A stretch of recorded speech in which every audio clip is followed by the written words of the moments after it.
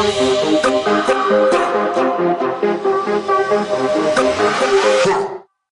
everybody, welcome to Part-Timer Radio. So today I wanted to talk to you a little bit, which some of you might find a little shocking, how I chose my business over my marriage. Now that is a bit clickbaity. I'll warn you, I'm divorced, so you kind of know how it ends.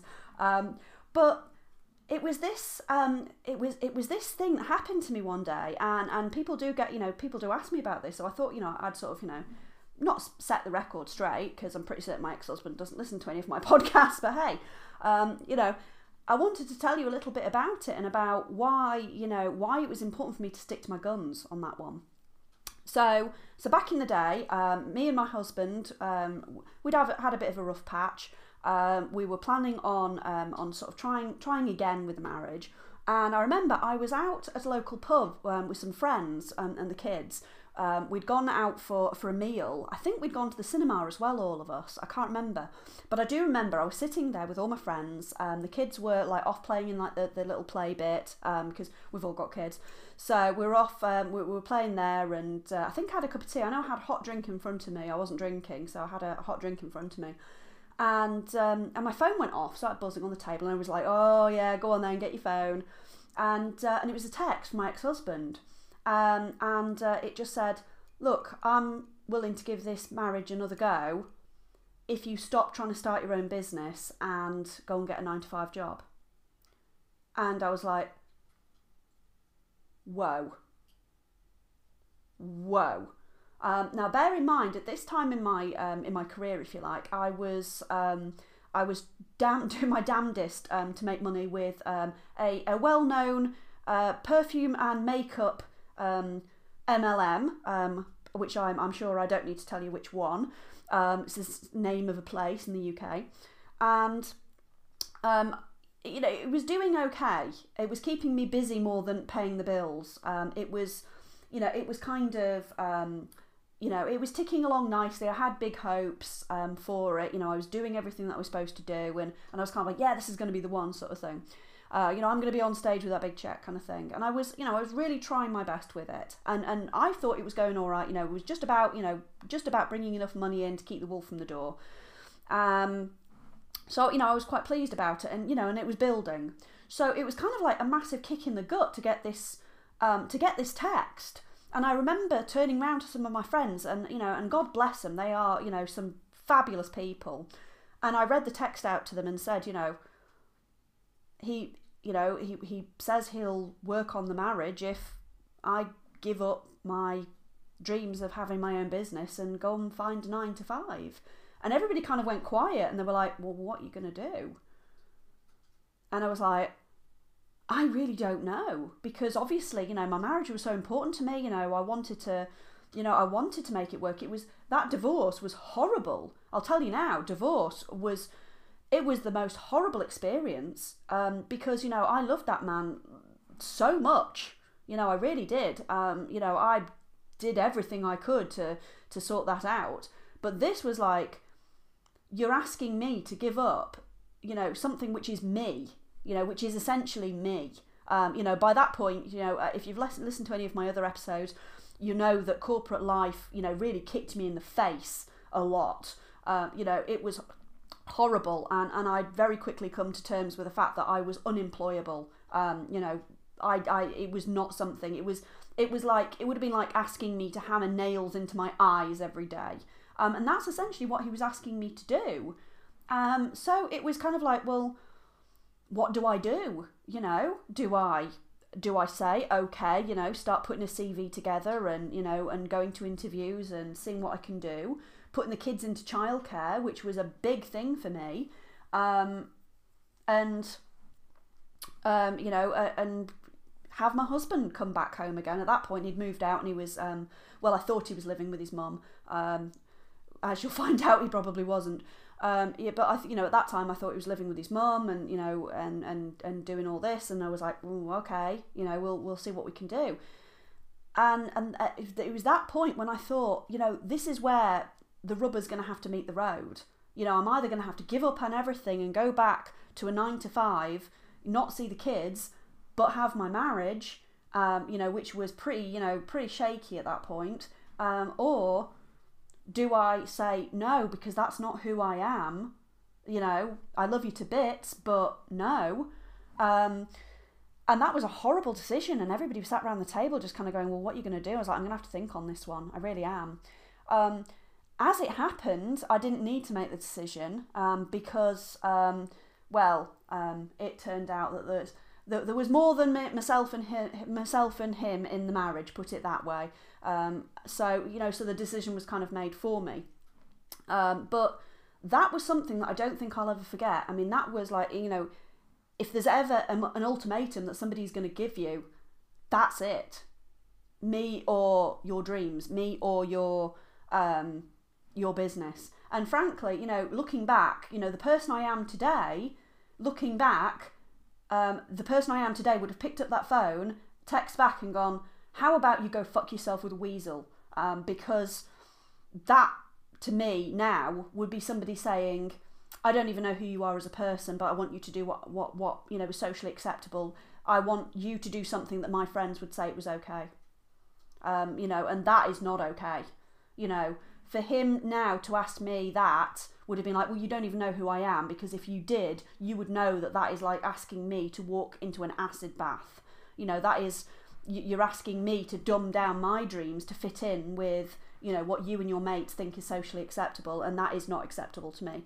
So I'm kind of glad that I hung off and I didn't straight away go, yes, absolutely, I'm writing my CV as we speak, because there's every chance that I could be trapped still in in that horrible gut-wrenching place where you open up your eyes at sort of 7 o'clock on a Monday morning and think, oh, why did I not die in my sleep?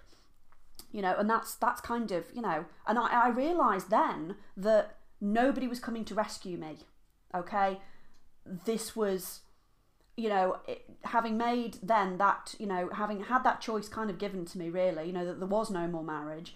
It was kind of like, right, well, now I've got to show you. I've got to show you that I can do this.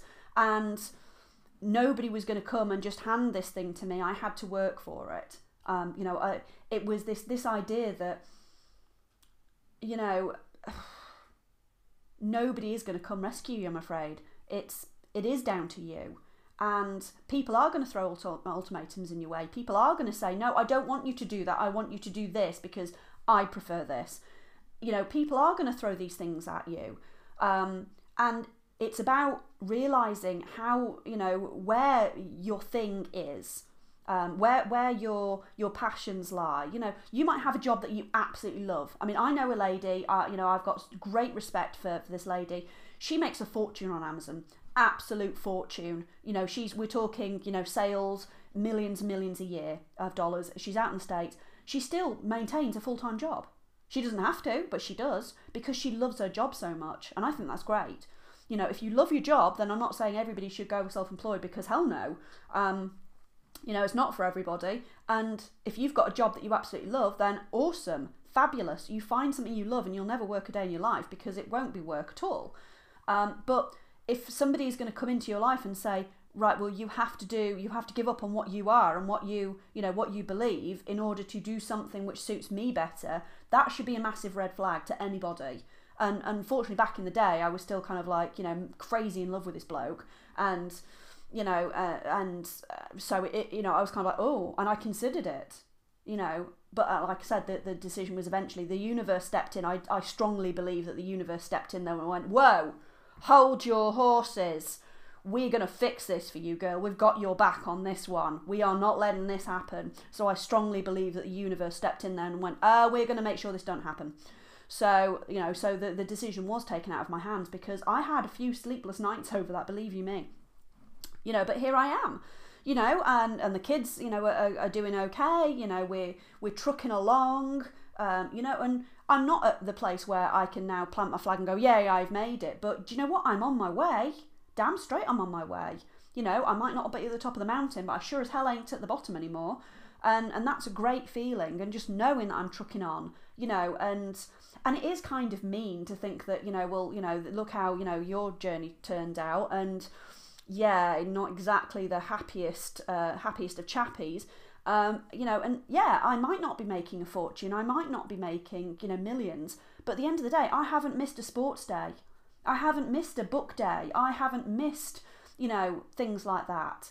If in the summer holidays, we can go trucking off to Woodall Spa, which is one of our favourite places. I can do these things. I don't have to beg a boss for time off. So it's kind of swings and roundabouts. You have to work out what is important to you, and you have to stick to your guns. Because if you are going to start on this kind of this journey of, well, this is who I am and this is what I want to do, then you've got to stick to your guns. Because the world is going to, other people are going to, it's not the world, it's not the universe doing this to you.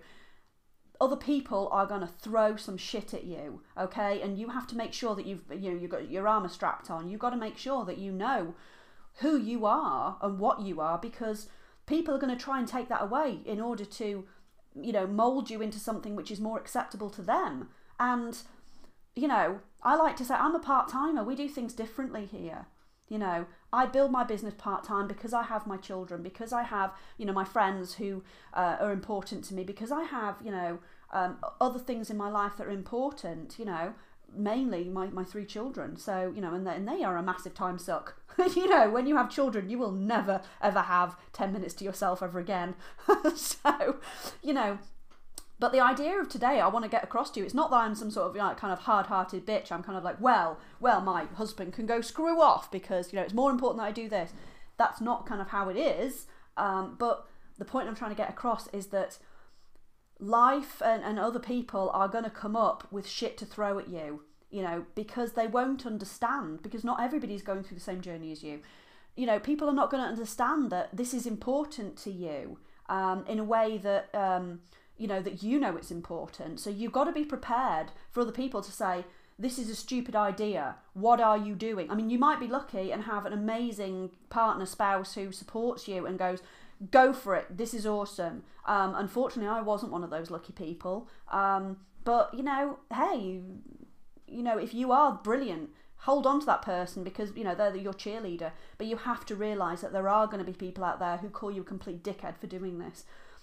It's like you see there's a program on TV called Wanted Down Under, and it's this program about where they take people who want to go and move abroad to Australia or New Zealand, and they show them the lifestyle and the job they could get and, activities that they could do. It's completely fiction because let's face it, when you live somewhere, you aren't going to go paragliding every day, but hey.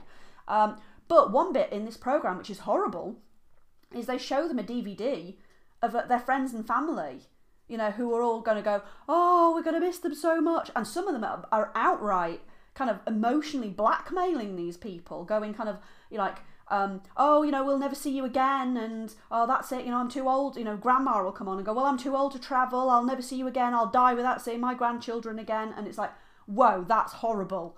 But, this is, the other people are going to throw shit at you and they're going to try and kind of, get in the way, whether or not they do it maliciously or whether or not they're saving you from your, your crazy madcap scheme or whatever, they could be doing it from a place of love. But a lot of the time they're just scared, either scared for you or scared of what you could do.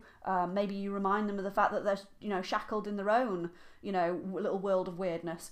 But at the end of the day, you're going to have to realise that you're going to have to strap on some armour because, we're going to charge into this thing and people are going to throw some shit at us. But, hey, if I can get over it, and that was a horrible time. I can't tell you how much I love that man. And, and to see it all crumbling, and to think, well, would it have been different if I went to get a 9 to 5? And like I said, luckily the universe swooped in and went, we got you, girl, don't worry. And brought in this issue that, was kind of like, well, that kind of put a tin cap on things. That was I honestly believe while it was horrible, to find out about these things, that was the universe's way of going, no, you are not stepping off this path, love. We got you. So anyway, that is enough from me today. So hopefully you take from this that, find some armour, find some cheerleaders, surround yourself with people who are going to go, okay, we might not understand, but go. Surround yourself with those people and just realise that, that you are going to come to some people are going to throw some shit at you. But, hey, you've always got me to cheerlead for you. Reach out, tell me that you've got no support because you've always got me. I will cheer for you. I will cheer my little socks off for you because, we've got this, okay? You can do it, All right. So I will see you on the next episode. Have an awesome day. Bye, guys.